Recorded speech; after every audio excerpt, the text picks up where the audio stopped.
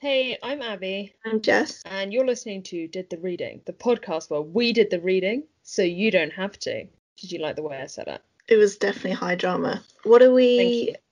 looking at this week, Abby? What a question, Jessica Curry. This week we will be looking at The Great Gatsby because both me and Jessica are unable to move past who we were at the age of 17, which is why now we are forced to revisit this book that we both studied for A level. We put it Yes. off in season one. We were like, no, that'd be far too cliche.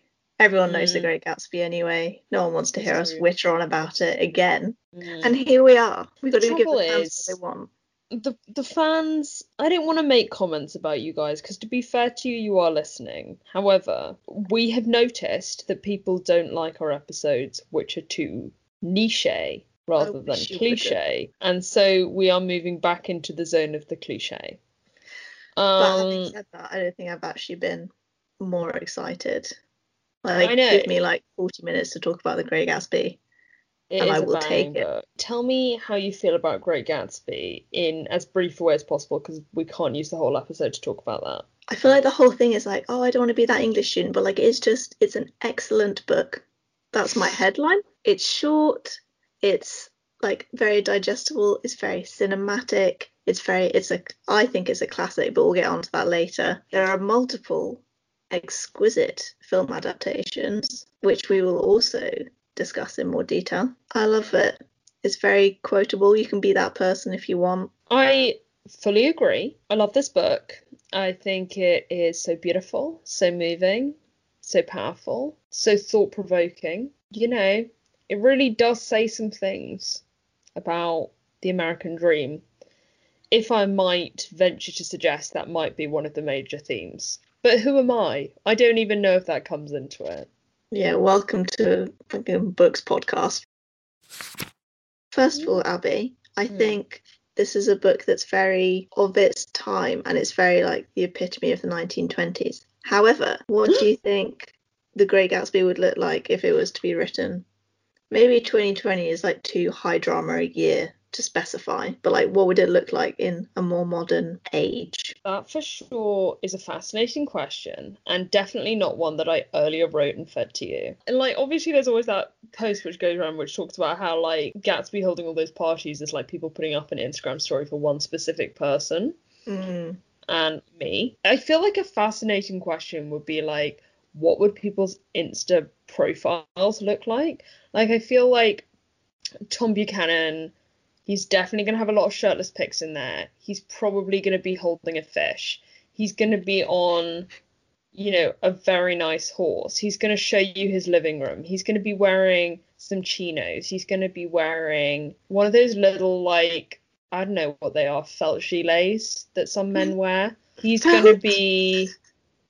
I said what I said, and I will not be taking criticism right now. Daisy would be like absolutely banging out the filters.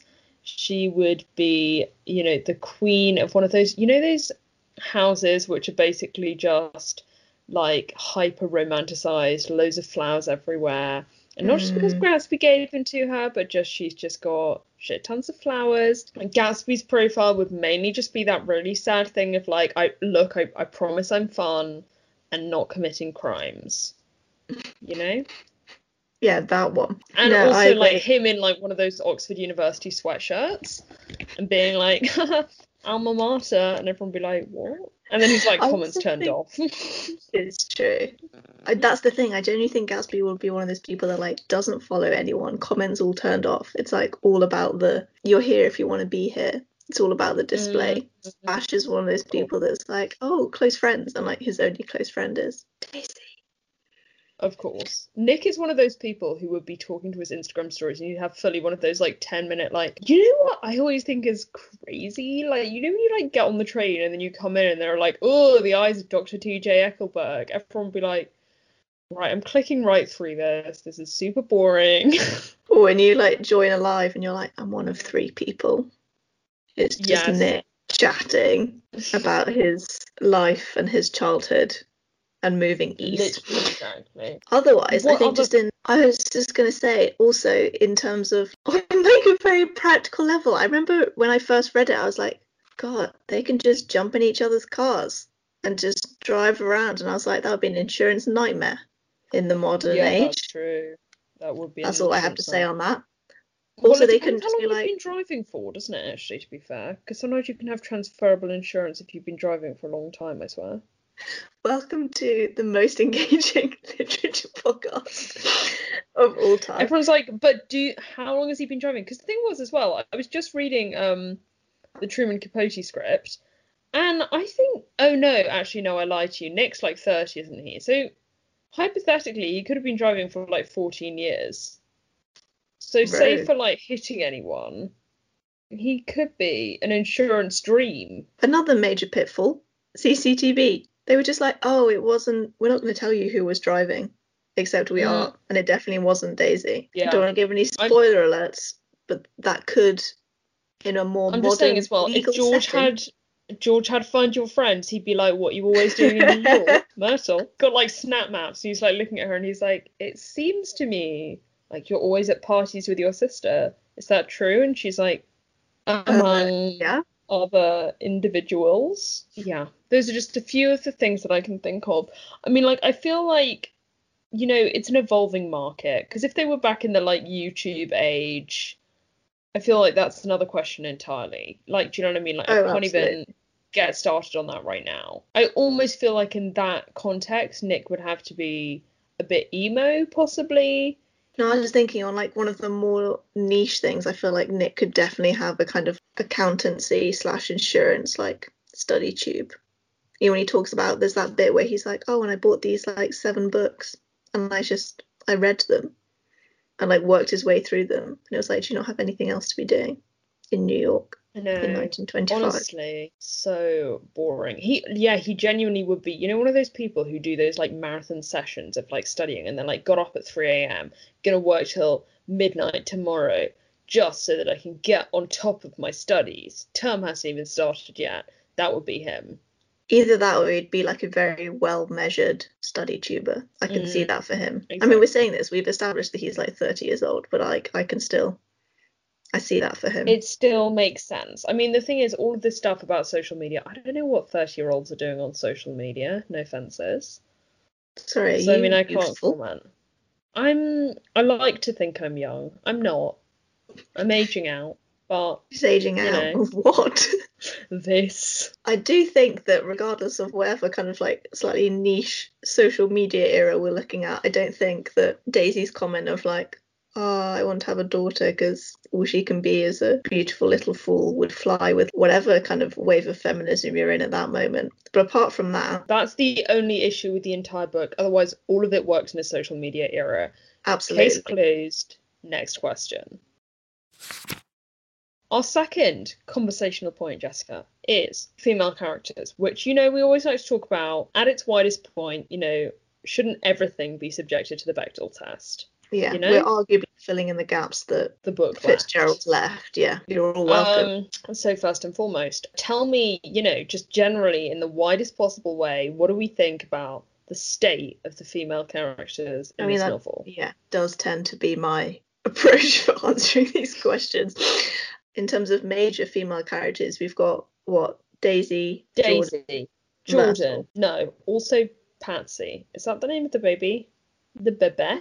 Yeah, I always forget she has a baby. Like always. A bebe? So yeah, maybe 4 then, plus Patsy. Plus Patsy. Who we're not even sure 100% is called Patsy. Just like, I'm going to Google it. Carry on talking. I'll be looking up Patsy. Patsy the Great Patsby. My main thought is that Jordan Baker is iconic. I love her. She's like, isn't she like a star tennis player or like rumoured to be? Golf. She's a beautiful, iconic, quite self-assured young woman. I feel like she's described in very like masculine, very like up and down physically terms. Yes, which you're again, totally right. We can like investigate that further. But I just think she's very cool. She just seems to be like entirely like along for the ride. She's just there. She's lurking, observing, not getting too involved. The pot. She's stirring the pot. She's like intermittently like, oh my god, didn't you hear? I'm overhearing. I'm eavesdropping. I just like I really vibe her approach to the Approach. situation. Fully. Everything she does, I'm like, yes, that's where Makes I sense. yeah. Daisy. Then we have Daisy. What are your thoughts on Daisy? I love Carey Mulligan, so when I saw her in the adaptation, I always feel, like a lot of love because I wish I had hair like that. However, as a character, what are we supposed to take her as? Is she ultimately incredibly selfish and in her head? Or is she very naive about what marriage is supposed to look like and what she can expect of people? Or is she ultimately a cynical person who's adapting her outer format to fit in with how she can manipulate men in order to succeed in a patriarchal world? There are certainly a lot of options there. I think the bit that always stands out to me is there's when Nick's talking about, like, not her childhood, but like when she's just met Gatsby, I think, and he's recounting some of these stories. He talks about how she like wanted her life shaped now immediately, and the decision must be made by something as forceful as love or money and something unquestionable. Yeah. And it's just that idea of her not having any means to kind of shape her own life, so she just makes the best as like a beautiful, rich white woman of what people offer her and what other people can do for her. I think there's two ways to read that, because I think on the one hand, yeah, I agree with you. On the other hand, I wonder if you can read that the other way, as saying like there's a level of that kind of, well, I suppose three ways, like a kind of capitalistic, money grabbing kind of now type mentality, that kind of immediate gratification that we connect with consumerism and the boom of consumerism of the 1920s, or that it's very like, which I think has been quite a common reading, this kind of laziness, this like person who's never had to put any effort in ever, and then just is floated along. And almost the idea of potent forces is something that is not necessarily, and even her idea of want is not necessarily actually a real thing, in so much as the fact that she does not have any necessity to make decisions as part of the elite. No, I think I agree. I think also at the moment that idea of like, oh, she's just waiting for something massive to shape her life, and I was like, wow, that's really gut punched me. Yeah, on the nose. But also I don't know if they're mutually exclusive necessarily, those like options you gave. I remember when I read at A-level, I was very much like, oh, she's making the best of what she has, and like actually is kind of like fucked around or like projected onto by the men around her, and like realistically has quite like a shit time of it. But she is also very doesn't do masses. She does get away with the like running over Myrtle type situation. I mean, like things like which that. Which is not very girl power of her. No, there's not a lot of lifting up other women in this novel, arguably. So bloody true. So very true. Will you give me your Myrtle analysis? No fences. I really like the character of Myrtle. I always remember that bit when we first meet her. We meet her and she's like positioned in a doorway and she's blocking out the light and she's wearing like a spotted dress. Daisy's always described in terms of like glowing or reflecting light. And Myrtle just appears like blocking out the light behind her from like a hallway or something. I quite like Myrtle. I think she's living her life to the fullest and again doing the best with like what she can. These are the headlines from my like now many years old recollections of studying it. The scene where she gets run over is so kind of, I remember it very clearly, and there's that bit where she kind of like rolls over the bonnet and then all that description of George as like a ghost. I don't know. I just think it's done really well. Like this is definitely, as we will maybe get on to later, a book that is like primed and arguably like written for cinema. I think Myrtle is such an interesting character because I think she speaks both to the class narratives in the novel and the women's narratives in the novels. Because from like, I think in both cases she's treated quite unsympathetically in terms of like the fact that she's this super sexual figure, I guess, in a way, because we like there's the scene where we kind of know that she and Tom have left to have sex in the apartment, and there's that kind of like, it's presented as quite, the fact that that is obvious is presented as quite a like breach of decorum at the very least, and something quite grotesque in another way. But I also think from a class perspective, there's something about the fact that, you know, like she's kind of just this person they pick up at the gas station, and she sort of has to be this like dirty little secret, and her husband is. And while, you know, Daisy's consumerism is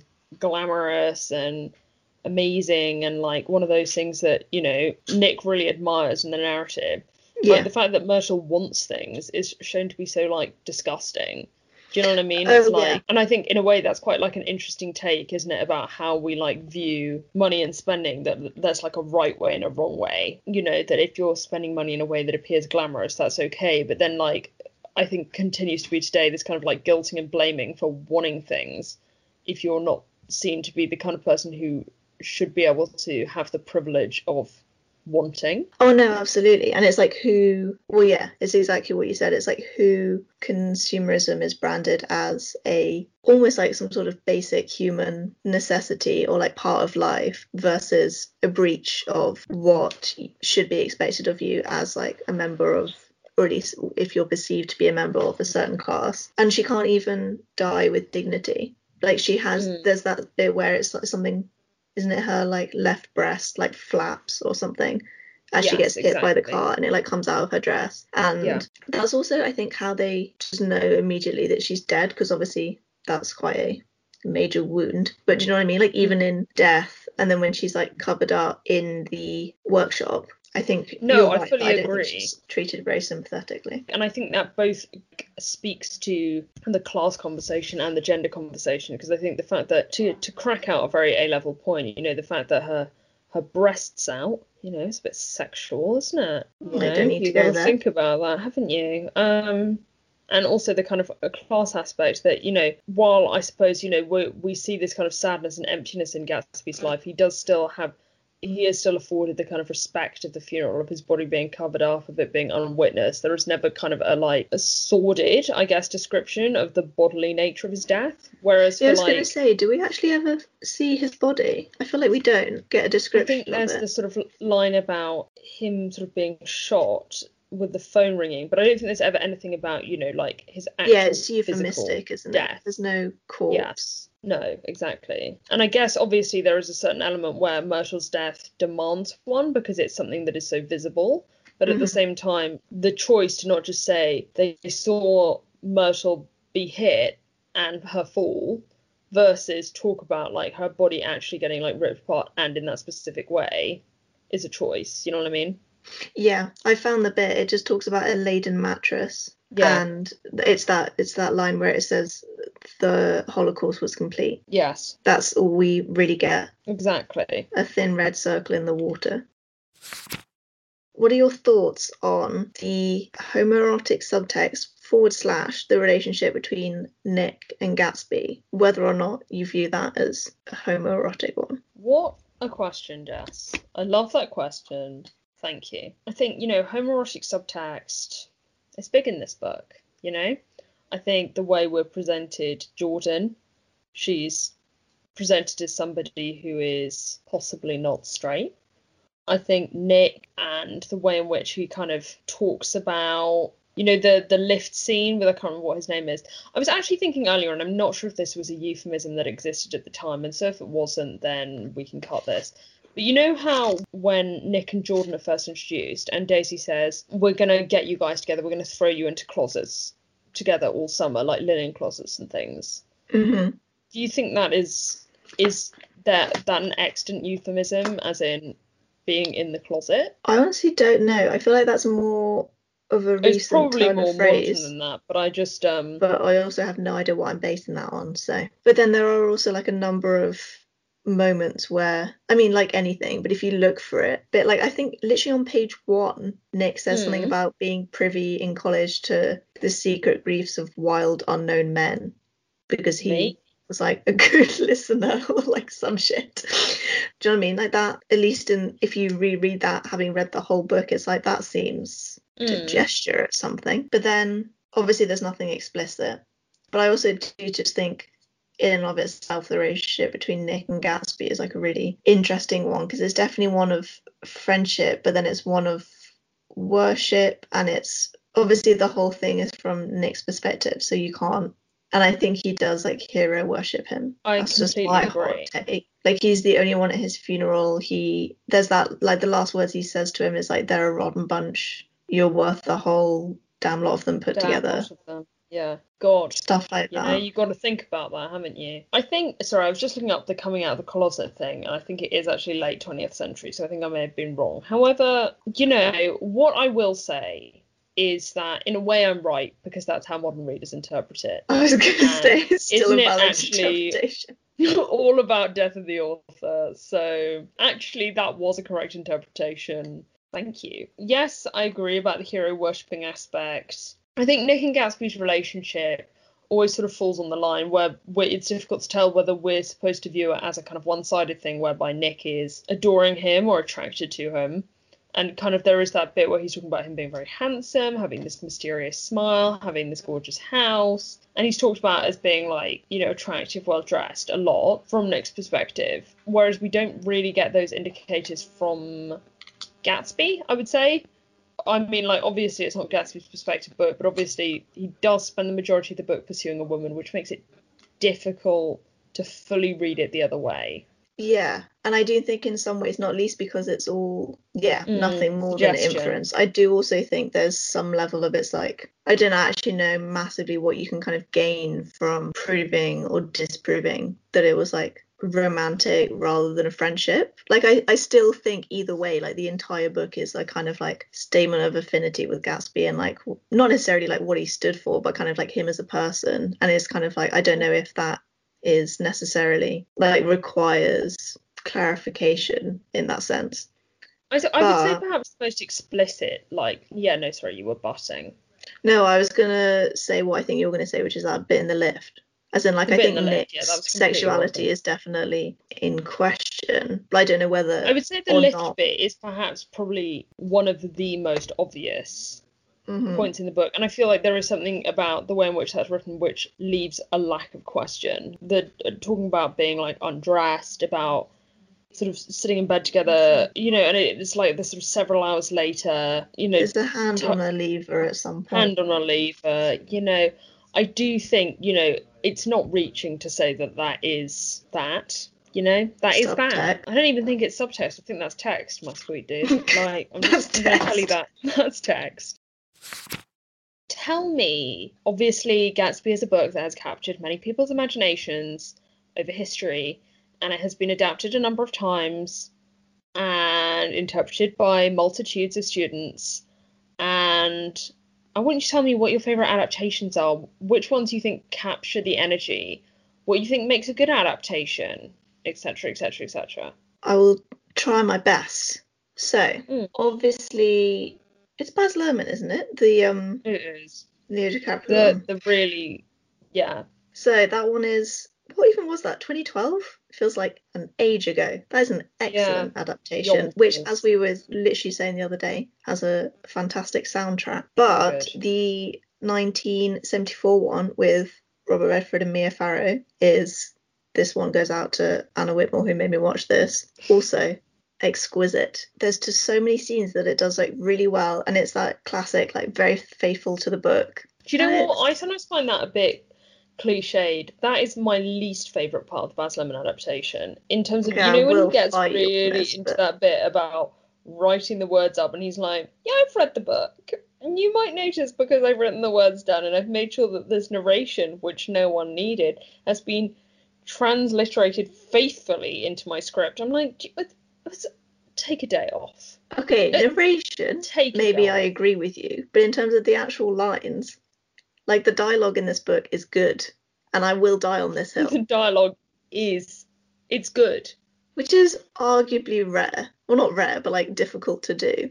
Like when I say this book is very like written for cinema, I mean that in terms of like its lighting imagery and its dialogue and the way it works in scenes. And so I think if you like, I don't know, decide to like edit a lot of that, it's like, well, you're just gonna be making life harder for yourself and also make it worse. That's all I have to say on the matter. Depends what you want to get out of an adaptation, and I guess there is a line to tread between a really good adaptation is a perfect translation of book to screen, whereby every single element is precisely and accurately placed on screen, or is a very good adaptation one that captures the mode and meaning and resuggests it or reinterprets it or changes it in ways that allows it to resonate in the same ways with a modern audience.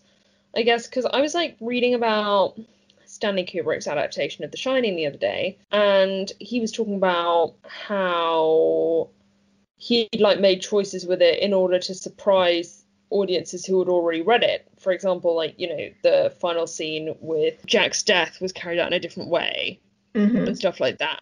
And so I guess there's like something there where it becomes like an extension of the original product. Like, it's not like the adaptation becomes a way of literary retelling rather than just a kind of hero worship item. You know, there is something to be said in a way for changing the script slightly, or, you know, like taking out those kind of like, for example, heavy-handed narration bits, because narration is not like modern, so that hinders the way that a modern audience engages with it, for example. No, I agree. And I think actually like one really good example of what you say in terms of like taking the kind of like feel and like mode of something and translating it into like what works best for the like medium of film and also like the time is in the 1974 version. They do actually do, you know, that scene where he first sees Daisy and Jordan and they're in that room with all the like doors open and all the curtains, and he says that it looks as if they were like floating. That scene is beautiful. It's so well done, and it's like this like wedding cake of a house, and it's just, the lighting is amazing and it's really cool.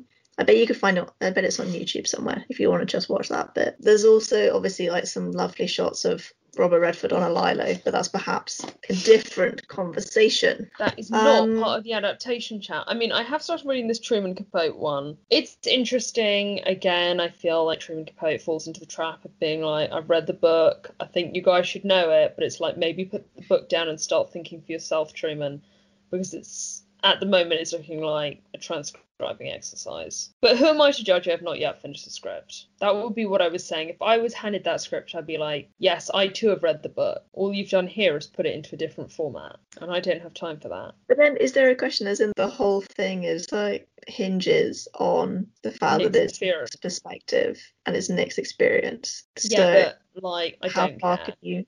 I mean, obviously you can stray from that in terms of not copying and pasting, but in terms of how the story is like... that, again, interesting question, isn't it? I mean, like, I think, you know, the kind of Nick presence is sort of a thing that's become kind of quite, like, popular, I guess, like, more in the, like, late 20th century of, like, or, like, even, I guess, you know, it's stuff like Sherlock Holmes or whatever, and you see it from, like, Watson's perspective, and it's, like, a weird secondary character who really is, like, not that exciting, who is put in from the perspective of being somebody who doesn't comprehend, like, the craziness, and is sort of supposed to be our insider's perspective there. And I guess you see that in like lots of young adult stuff, blah, blah, blah. But, you know, I don't care. And that's Nick's burden. So I think Nick should either consider becoming like spicier. Like, if Nick was a part-time gangster, I would consider allowing him back into my script. Arguably quite a 180. Yes. Is this a classic, Abigail? Yes. Here are the reasons why you could think it was not a classic. It doesn't do a lot of new stuff in terms of form. Usually, classics are a bit longer. Usually there's a bit more going on. And we would expect it, for example, particularly considering it's a 20s book, is it even doing anything for modernism? No, it isn't. However, reasons why it is a classic: it changed the face of literature because it's so spicy. It said a lot about the current period, which makes it an interesting historical document as well as a piece of literature. The characters are really fun, and it's a fun, good time to read. And everyone likes it, which is rare for classics and probably not a good indicator of it being a classic, because sometimes you're more likely to find something's a classic if it's not enjoyable. But in this case, both go hand in hand in a merry harmony. And that's my take. Okay, let me take one of your points. I agree. First of all, the main thing I thought was that it was like a voice of the time. In terms of when you think 1920s, you think Gatsby. But I think that's more because of like Sorry, yeah, Karen, I'll let No, you make go this ahead. point. I just think that that's more because we've all like absorbed this like Baz Luhrmann narrative, and so I think it's become the like 21st century analysis of the 20s. However, No, that because doesn't make it a less spicy classic. it was the voice of the time, and then since it's become the pinnacle of Yeah, kind okay, I'll of take this point. nostalgic glamour and Mm, lost paradise, however like deep you want to go on that. mm. But this, especially this idea of like extreme affluence right before the crash, I think it's a classic in that sense, and it really encapsulates that mood of kind of fear but not sure what of, just of like the pace at which you're moving, which, as you say, is also like a very modern, by which I mean like 21st century, understandable concept. It's definitely had a resurgence. I actually don't know. I feel like I should know roughly what its popularity trend was over I suppose also the century. that's an interesting question. Like the kind of like moral grayness of it in a way also makes it a classic. Like you can't read it and say we are definitely intended to like anyone specifically. I mean, like we're obviously definitely intended to dislike Tom and to a certain extent Myrtle, but like a lot of the other characters sit in a kind of middle ground, you know, and that in itself is quite an intriguing question. It's set in 1922, which is like the year of literary classics if you had to pick one. So I think there is this, I think that he's quite like conscious of that. Not least, like it's not purely I'm just going to pick an early 20s year to set this in, because it was written in 1925. In previous episodes where we've discussed whether something was a classic or not, I have said that the best test of something being a classic is longevity. And as we said at the top of this episode, we will continue reading and loving this book. So purely off the two of our backs, we're going to make it will sure continue. Yeah, I think that does capture it really, doesn't it? Well, that is all for this week, and it has been fantastic to talk to you, Jessica. I'm looking forward to speaking to you next week. I don't know what we're going to talk about yet. Send in suggestions. How can they contact us, Jessica Curry? You can follow us on Instagram at Did the Reading Pod. Same on Twitter, and you can also send us an email at didthereadingpod@gmail.com. As with this week, we're going to bring you what the fans want. Of course. That is what we are doing every single week. Thank you very much for listening. Bye.